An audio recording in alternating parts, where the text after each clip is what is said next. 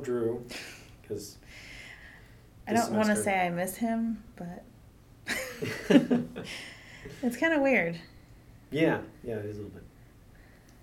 Welcome to How College Works, listeners. So we're now fully into the spring semester. You are as well. And so thought we'd talk about why classes change, which may not be a thing unless you have like an upper class person who's like, oh, you can borrow my notes, or hey, you can borrow my textbook, and then you walk into class and you're like, I got all this stuff, and like it is totally different, and now you are kind of blindsided by the need to sort of catch up from where you thought you were. So. Well, and I mean, I'm thinking about it right now because we have to submit textbook orders soon. Yeah. And we have to decide for like first year seminar which books we're going to use, if we're going to keep things, if we're going to switch it up, those kinds of things. So it's on my mind. Plus we have spring break coming up, and it's not a break. Yeah, not so much for us. No, I'm going to grade, and then I really do need to start thinking about textbook selections for the fall. Yeah, I need to grade, and then I'll be going to a conference. Oh, yeah, I got to do that too. And then go to another conference. Yeah. It'll be very conference-y for me. Yeah, sorry. But we'll circle back to conferences. Okay. But, so when I went to high school, there was a high school teacher there, Ron Wilging. Shout out. Woo, I don't know if he's still alive. He was an old dude when I was there, and he retired right before I actually, took classes from him. He taught Latin. Oh. I might have told you this story. I don't remember. My sister took Latin, 4 years of Latin from Ging, as everybody called him. And I'm pretty sure he created the Ron Wilging, the scholarship Latin, give you money to go to college thing for my sister, because, she was super perfect student. It's a shadow I lived in. I did okay. But the stories about Ging were like kind of insane. You would be like, I don't know if you know Latin. Latin is the root for all the Romance languages, so like different endings for different things, declensions. I know that, but I'm sure you're speaking to our listeners. Yes. Being a language rhetorician type person, you're probably aware. Yeah, I've done a couple of worksheets. You've been to a foreign country once or twice. A few times, yeah. So you would have to, you translate something, as the stories go, you translate something and you would give the declension or ending, I don't even remember the proper terms for verbs versus nouns or whatever. Yeah, I don't know that. And so you do like an oos, a US sound instead of an os, an os sound, say. Oh, I can know some Latin because we're singing in Latin. I've done a lot of that. Yeah. Okay. So he would, so you'd be like, hey, here's my translation, and be like, Melody, I think you mean os. He'd be like, no, Ging, I'm pretty sure it's oos. Book 2, page 35. Lord. And then you would open up the second Latin book, turn to page 35, and there is that word declined on the page, and he would be right. So not only did he know Latin, which of course he should know Latin, he'd been teaching Latin forever, but also he knew the book so well that he knew every page that every word was sort of laid out on. I don't know any book like that. I don't know any book like that either. So, listeners, I would be dead inside if I had known a book. If I'd been teaching a class with the same book for so long that I knew everything in it at that level, class would be a chore. But, I mean, Latin is a little different than, say, writing or physics. Things are still happening in. Most of the physics we teach is history decided in history. We're not really changing our description of electricity and magnetism. It's a missed opportunity.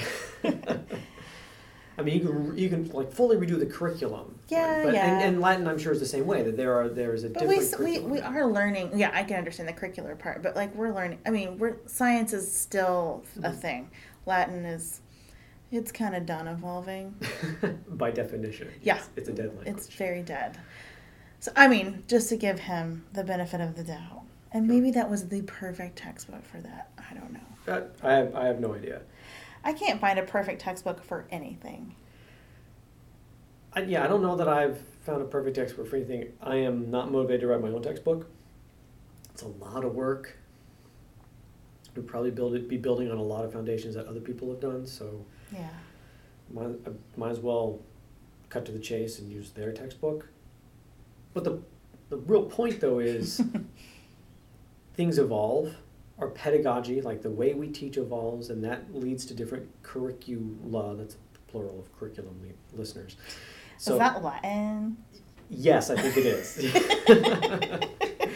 And so it's and so our courses change sometimes because there's been developments in the field. Economics textbooks change, I think, I would hope so. quite rapidly because our understanding of economies and how they work and our examples of them become, much more sort of current, or they're always current, but they're not always current in the textbook. Yeah. Like a digital currency was not a thing when we went to high school. No, and now we're like that. There's like a bunch of them. Yeah.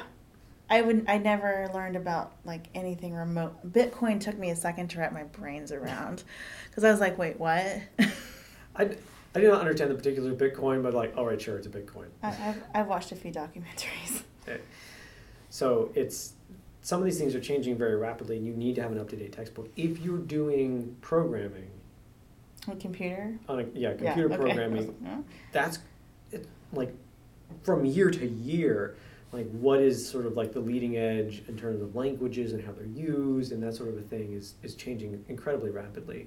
Yeah, or anything that uses programs, not just computer programming, but like web design. Like Dreamweaver had a new update, which required an entire new textbook. And so you can't teach the new update from the old textbook. It doesn't work that way. No, yeah. It's like it's like if you ever had an app that changed a lot and you can't use. Recently people were really upset about Snapchat. Oh. I don't have it, but I guess the platform changed just enough that people are like, I hate the new Snapchat. And in fact, this is what I heard on the news, that Kylie Jenner. Oh Lord. Kylie? Kendall? I don't know. One of those, said something disparaging on, Twitter about, new Snapchat. The stock dropped. At the hour she posted it, there was a huge decline because she didn't like it anymore. That happened last week. Yeah. So if you're going to put that in an economics textbook, you'll have to update it. Right. But yeah, so I think students aren't really always sure why we change textbooks. And they can get expensive. And my students are like, well, are you using the same textbook next year? I'm like, actually, no. I need to go to the new version. And I do try to say one version or so. Behind. Yeah, well, kind of. So if a new version comes out this year, I'll wait a year to adopt it so that there are used copies on the market. Because usually, at least for writing, even technical and professional writing, 1 year is not going to make a huge difference. Now, I can understand why economics professors or somebody would probably want to adopt that as soon as possible. But they're like, well, why aren't you keeping this one? And I'm like, well, it's telling you how to do a job search on job search engines that no longer exist. Or, there's a way there's new free, document design programs or something like that. So yeah, some of it is content, some of it is presentation. For me, sometimes it's just I get bored and checked out. And if I'm checked out on my textbook, that's not good. Yeah. It's not good for my students. So also for things like MLA in Chicago, for citation styles, these are updated every 5-ish years, I think. It depends. APA's latest update was in 2009, and they haven't had another one yet. I mean, it was highly controversial, so maybe they're just waiting. But MLA's, I don't remember how long the other one was, but it just came out not too long ago. But yeah, so I can't have a textbook that's MLA 7th edition whenever I'm expecting you to do 8th edition. Right, and those do get updated because 5 years ago, 10 years ago, research was very different. Well, research was very different in terms of citation. There are things now that didn't exist. Right. They won't tell you how to cite a tweet. Yeah. Because it wasn't a thing. And or so, a YouTube video. Exactly. Yeah. There's a bunch of things that are that have come up because our social media is shifting much faster now than you could go 100 years without any change anything back in the day. Yeah, I think my English colleague is really good at this, but I might get this wrong, so just whatever. You can leave a nasty comment if you want. I think the original MLA manuscript or MLA handbook came out in 1977, and it had 5 citation. Like, here's how you cite books, like journal articles, newspapers, magazines, and interviews. I'm pretty sure those were the 5. It's the only way to get information. Yeah. Yeah. You mean you couldn't email? No. You couldn't even do an email correspondence. I mean, computers were things that lived in gym-sized buildings. Yeah. And like definitely the entire building. not for personal correspondence. Yeah, definitely not. Only for like strategic defense. Oh, yeah. So it's just very different. And students ask me that all the time. Why? Why do they keep changing? And I'm like, to make your lives miserable. Not really. It's not about you. Part of the reason that things like MLA and well, maybe not APA, but maybe Chicago changed so much is because our students change so much. Mm-hmm. And society is changing so much. I mean, let's be honest. My grandparents are not changing much. My parents are not changing a whole lot. I've certainly had conversations, with older colleagues, being like, "Yeah, how about this or that?" Like, "Yeah, I don't do that." I was like, "Okay." Yeah, I just don't do that. But the youth. The youth is, creating new things and having whole new ways to present information. Right. So I definitely remember a few years ago, before MLA came out with their new edition, like I had to basically cobble together citations for how to do tweets and those kinds of things. So I'm like, okay, we're going to treat it like this and this. And this is my best logical guess, because it literally did not exist. But luckily they came around.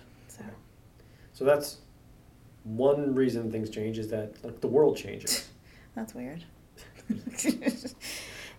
Like for economics or citation, like literally the world is changing and they're updating to try to stay on top of, is rapidly changing fields. Another you mentioned boredom. Boredom. I am on track to change my astronomy textbook, because I'm getting to the point where I don't even need to just like pass my eyeballs over the section headings within the chapter, and it's not good. I mean, it's not good because it means that I'm not digging into it, and so I'm not staying. I have a harder time remembering now exactly what my students are reading, and so their base level of understanding, that sort of thing. Yeah. And so it makes it more difficult, and it can make it for a more disjointed experience for them. And I think it's better to like go for like a bit of a reach. Like, here, I'm going to try this one. Maybe it's a bit of a reach. Maybe it's a little over their heads. But it'll keep me more engaged. And that also means that I'm going to be more aware of what's going on. I'm going to, be more aware of the pitfalls that they're going to sort of be missing, be flagging stuff while I'm doing, and be like, okay, coming into class ready because I've read this, and therefore, I'm like, they're going to have confusion here and here, and I'm planning how to address that. And it's not the kind of thing that happens when I'm like, properties of stars. Yeah, I got that. I'm not planning where my students are going to have difficulty or how to address it, because it feels like I already know it and what they're going to say. But the problem is, like, every class is different, Yeah, I don't know that I get bored with the text so much as, well, I'm just thinking about my research writing class. I don't really have a text. I usually just bring in a bunch of other pieces to kind of, like, I guess you could call it almost like a reading packet, but I don't, like, distribute it or whatever. I can get bored with assignments, as you might guess. Assignments kind of are the backbone of writing classes. And so I get tired of looking at the same stuff semester after semester. And so we do have like coordinated assignment sequences, but there's some wiggle room within those to make them my own. I'm like, oh, I just read about this this new way of looking at something, or somebody did, I'm going to try that. And like pushing them, but also pushing myself. So I will try to teach something I haven't taught before. Try to, I don't know, just... Or I'm like, okay, how can I make this more relevant to them? So in my professional writing class, we're doing written technical instructions. everyone's favorite. But I'm This like, is what my dad did for a while. hey, this is really important stuff, and it is not easy. So I actually made the writing requirements a little shorter and added a video component because I think that they need to be able to both write instructions and also present instructions in a video fashion. So we're working on that right now. So that's a new thing. I tried that for the first time last spring.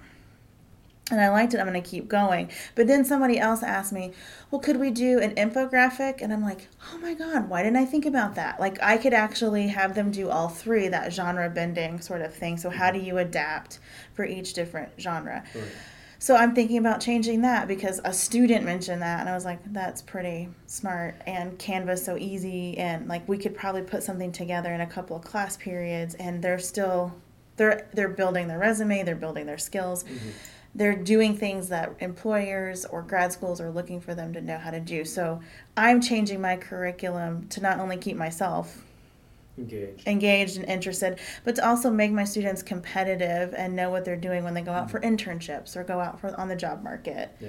So it's one of the things that we talked about, like things were like there wasn't Twitter like 10 years ago. Yeah. But one of the things, if you like go like back in the day, like when our students' parents, are probably a little older than us at this point. Maybe. I don't know. So we're doing generational studies in my 102 class, and I was asking, well, are your parents Gen X or baby boomers? And so I have some Gen X parents and some baby boomer parents. So the mode of writing, of training of writing would have been very much in the word, just words. Yes, right? Alphabetic text. Right.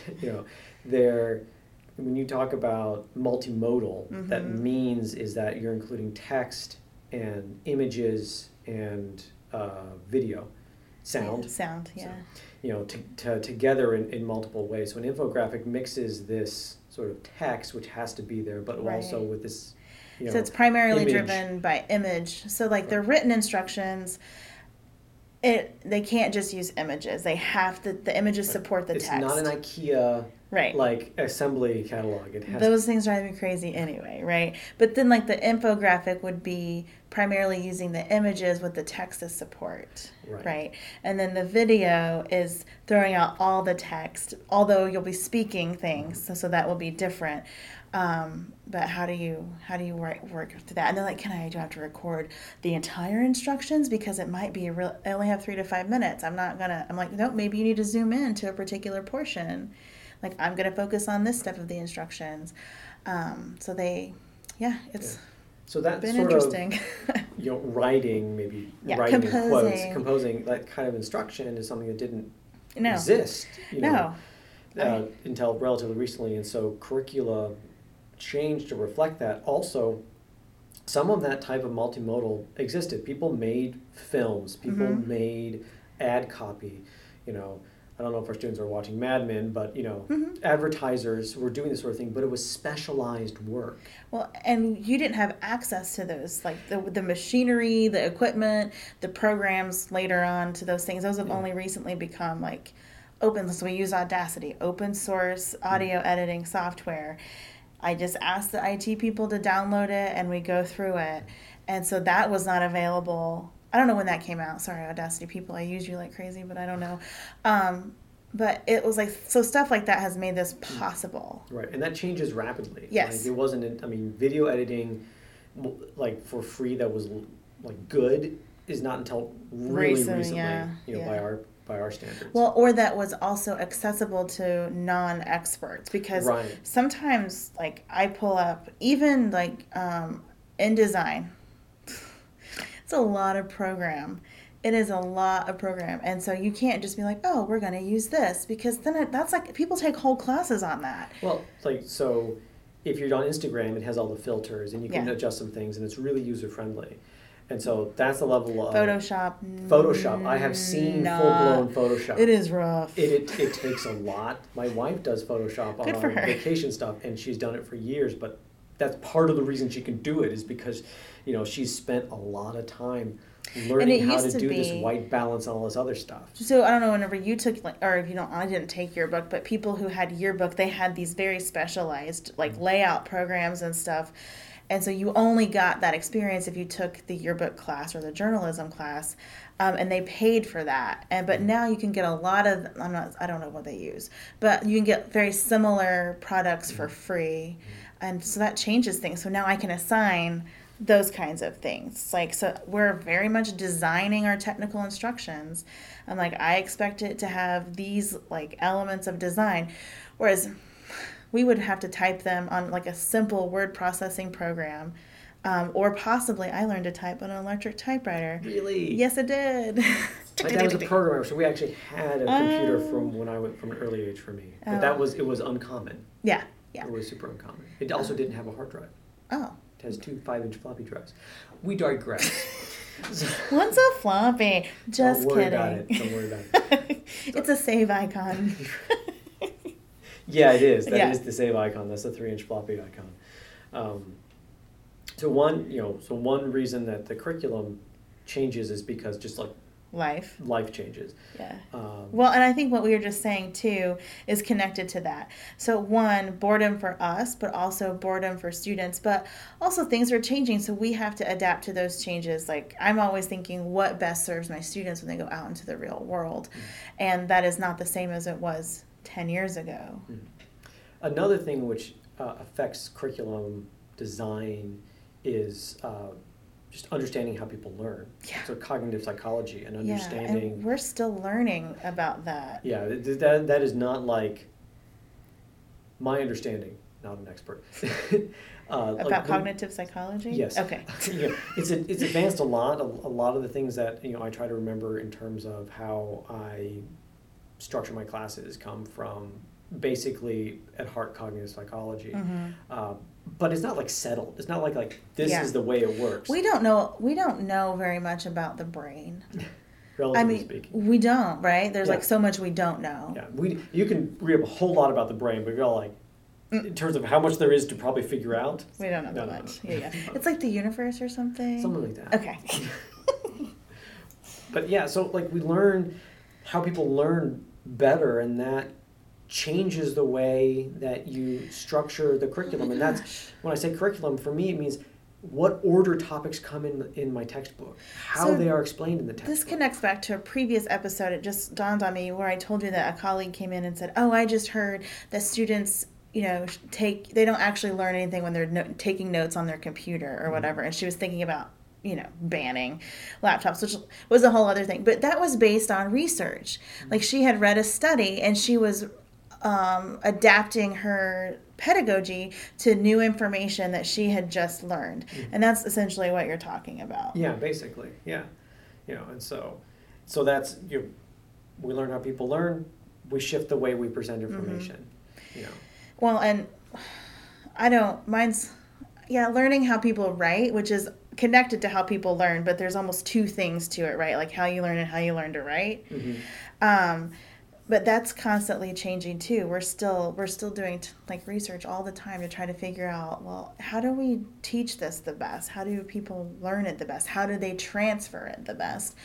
And we don't have the answers. We have a good enough answer for now, but right, yeah. We're always looking. I mean, that's the way sort of academia is that like people come here because they want to understand. They're searching for answers, but it's not like you go in, raid the temple, grab the jeweled thing, whatever, come back, done. Yay. It's like exploring a continent that never ends. Yeah. There's always something. There's always another horizon to sort of like tease out information and understanding from. Which, I don't know. People might not think that sounds like it could sound tedious, but it's actually pretty exciting I think for us. Yeah, I mean, people who do this find it super engaging. There are people who do speed runs on video games. I am not interested. I might watch one every once in a while, but it's like the level of commitment it takes to like figure out how to do that, not so much for me. But for them, it's like they're driven to do it. Yeah. So people who study fundamental physics or how writing centers work and how they're effective and how they're not effective, this is passionate for them. Yeah. It's for me too. I don't know. So like, I also this is, I have creative outlets, but for me, teaching is a creative endeavor. And so like I'm like, oh, how can I do this differently? Or maybe how can I mash these two things together or whatever. So like for me, some of it is trial and error. Sometimes my ideas don't pan out at all, which whatever, it's fine. You gotta try. Yeah, I do. And or I'm like, wow, that is really not my style. Like somebody else can pull it off, but I try it. I'm like, no. Usually those things, I think we try to shield our students from. We do. If your try is like, this did not work, you usually sort of thing where, don't worry about this. Yeah. Or I'm going to grade this really easy. Yeah. Or whatever. Or attach it to something not worth a lot of points. Right, so that we're not like, I'm going to go way out on a limb and your grade is going to sink or swim based on how well I do. Yeah, I don't take risks like that. I don't take risks with other people's grades. Like, yes. Yeah. And there are times when I would try, and I usually would do it like for a day. I'm like, okay, let's try this. And if it bombs, I'm like, okay, I'll just add another day to like figure out how to kind of put them back on track or whatever. But it is creative. I get to try new things. I go to conferences and get new ideas, and I get excited to come back and implement those. Or I'm talking with people or reading about a book is all like, and it presents it in this way. Like one of the reasons I use the book that I do is because they're like, we emphasize momentum and energy as the fundamental concepts in physics. Like, yes, absolutely. So that restructures the entire book. Right. The entire way we talk about physics changes when those become the underpinnings and not Newton's laws, right, which are good. So that's interesting because, of course, I'm so thinking about my own field, but I never really thought about how that kind of stuff would affect other subjects, because right now in writing about writing is one of the huge movements, and it's like, hey, it's presenting writing as its own discipline, which is new, and people don't always like it, but I'm like, yes, this is what I'm looking for. Or I'm looking for something how to make writing the center of a writing class as opposed to a topic or whatever.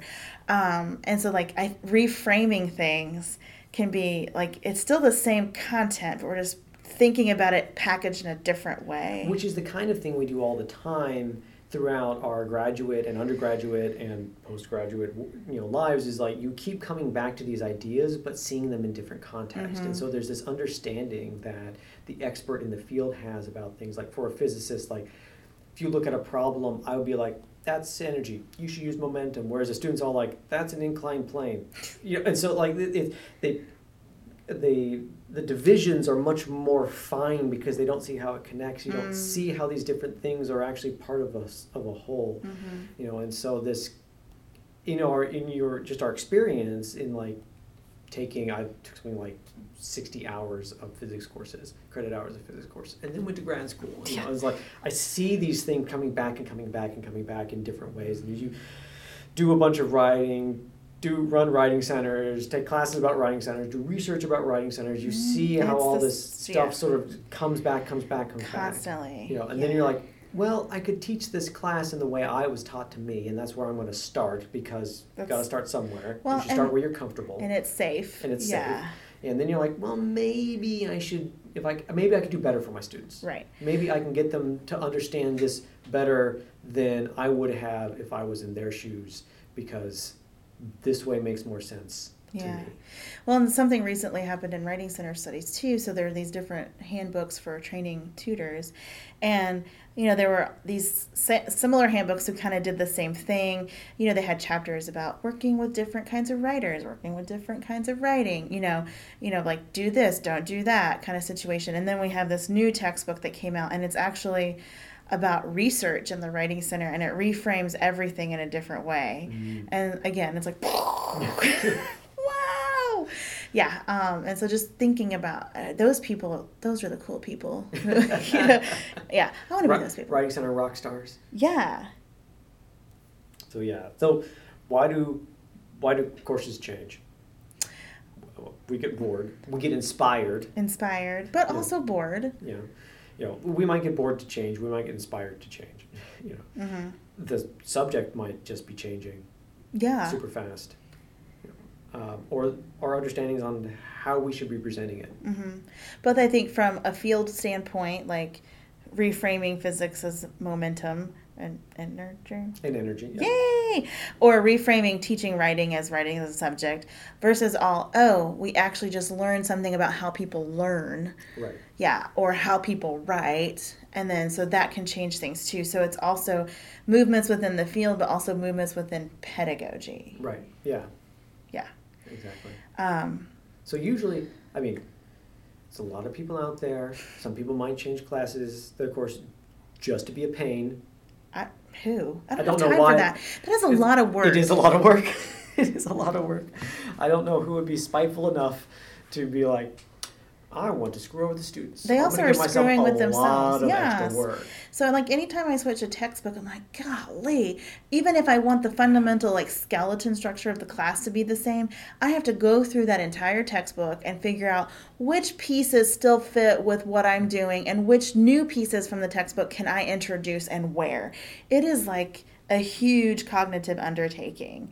I do not do it for fun or for spite. And I do a lot of things for spite, but that is not one of them. Yeah, so it's a lot of work. It's a lot of work. Also, students seem to, I don't know, they act like that we pick textbooks. I don't know what they think we're doing, or we're switching textbooks because, it's just what you do, or maybe they think we're getting paid. I don't know. I'm getting nothing. I get nothing. I don't even get courted by publishers. Yeah. As far as I know, I'm not aware of physicists. I mean, you don't go to I'm not aware of anyone going to a conference and having like Macmillan show up and be like, "Hey, everybody, we're throwing a Macmillan party. Come use our textbook." Like that. That's not a thing that happens. It happens in composition, because if you think about huge schools, that's true, who all use the same textbooks for like composition 1 and composition 2, there's thousands and thousands of dollars at stake. Absolutely. I mean, I'm sure that's true for physics as well, but professors tend to write the books, and we tend to adopt the professor's curricula that we like. I don't know how many hooks they can get into us. Yeah. Well, I mean, and I guess I don't want to I'm pursued by publishers, but I do get several emails a semester asking if I've made decisions. And maybe I think that's just a difference in the fields. Probably so. I think everybody has to take English. Right. Not everybody has to take physics. Yes. Even though we're a terribly small school, maybe they don't realize that. I don't know. But if I'm the person making the decision about which textbook all of our sections of first year writing or writing 102 will take, you're landing an account essentially as a textbook representative. Yeah, it's not a giant account, but it's an account. Yeah. And I used to, when I worked at a different, mid-sized regional university, about 8,000 students, they would, the textbook, it was Bedford St. Martin's, they're a huge English producer. She'd come wheeling her little book, she had a little... book trolley? Yeah, on campus and be like, hey, have you thought about your books for next semester? She would sit... Listeners, I wish you could see, just the motions that Melody is making right now, which are very twee. I'm a very animated speaker. So she'd be like, hey, she'd give me her little card, just email me, and she'd walk you through anything. And remember, when we adopted the Bedford book for the first year seminar, they just kept sending me all of this information. Do this, online this, I also kept blah, blah, blah. getting stuff from them since I had that book as well. And so they're very up in your business. Right. That being said, it's nice because they are able to take out a lot of time in that research stage. If you're I don't know which book I'm so first year seminar was a new class for us. I sent emails to 4 different of our people, and I said, here's what we're doing. What do you have that you think might fit? And they would send me back the titles. I'd go look at it online. Yes, send me desk copies, or no, that's not going to work. And so they did some of that work for me, if that makes sense. That makes sense. So it's nice to have those textbook reps because they do know those books inside and out, and they know, actually we've just added this part to this, or you can customize the book to do that. And you're like, okay, where it would take me hours and hours to figure that out, they can send me. You'd have to read the book. Yeah, I don't have time for that. So that way they're very helpful, but I don't get any benefits. If I was a textbook representative, I'd get benefits. for selling these books, but I don't get anything. I choose textbooks based on. Well, I do. Price is probably one of my top 3, like, criteria. Curriculum is my top one. Physics textbooks Yeah. tend to be kind of ridiculously expensive. Oh, so they're all going to be pricey? If you want a two semester course sequence, then they're Mm-hmm. pretty pricey. If I was like, this book, if I saw this book is $500, I'd be like, no. Right. Like, that's So there are too some books that the expensive. prices automatically puts them in the no column. Right. And if I'm looking at 2 books and they're pretty much the same, but one is $95 and the other is $25, I'm going to pick the $25 one.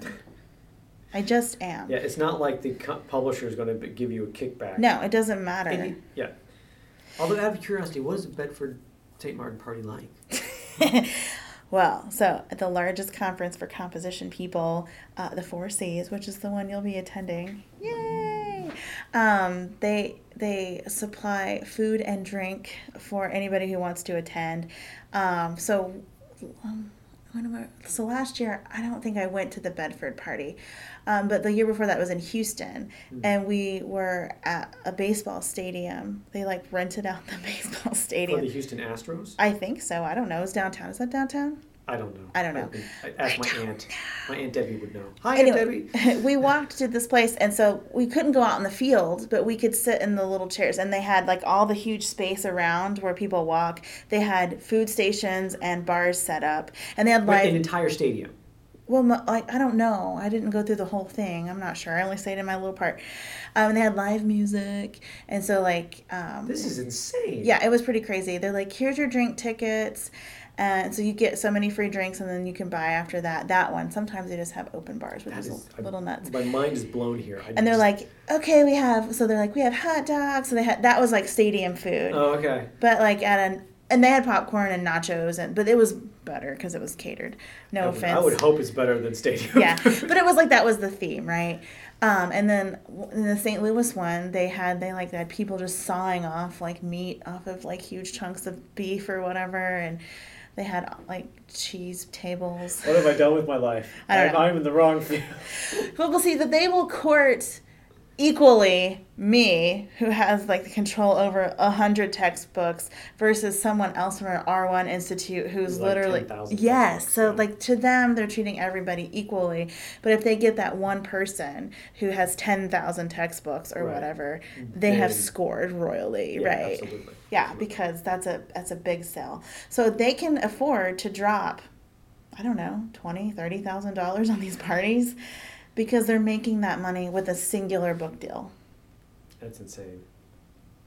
Well, on that note. Yeah.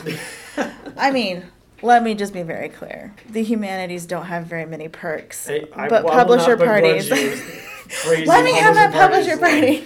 Yeah, and it's usually just appetizers. And I drinks. just imagine that you go to a conference and for most of it it's just super like boring for most people, and then the last night's like The Hangover.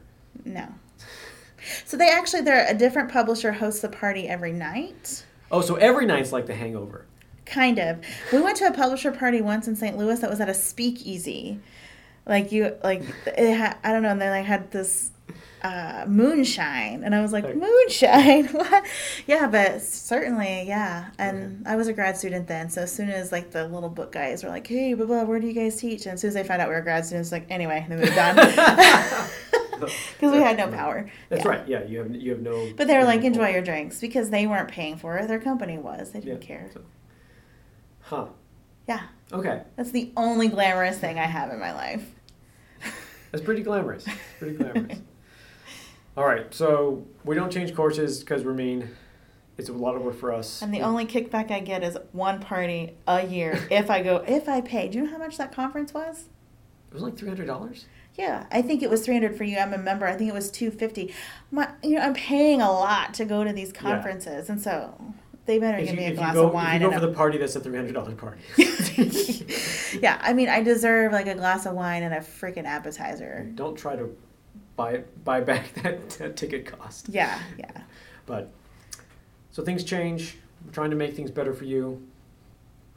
It's all about you. It's all about you. It actually is. And Yeah, we do. Yeah. We do it because we think it's going to make more sense. It's going to be better. Or it's gonna going to help make you prepare. better. Yeah. I mean, yeah, that's what it comes down to. Wow. I got super excited talking about parties. Well, if you listeners have a question for me, you can reach me on Twitter. I'm at Dr. Hyland, DoctorHyland, or shoot me an email, peter.o.hyland, HYLAND, @gmail.com. We'll see you next week, unless it's spring break. It is for... It is? Yeah. Yeah. So we'll be on hiatus. We'll Yay, see you later. naps. Bye. Bye.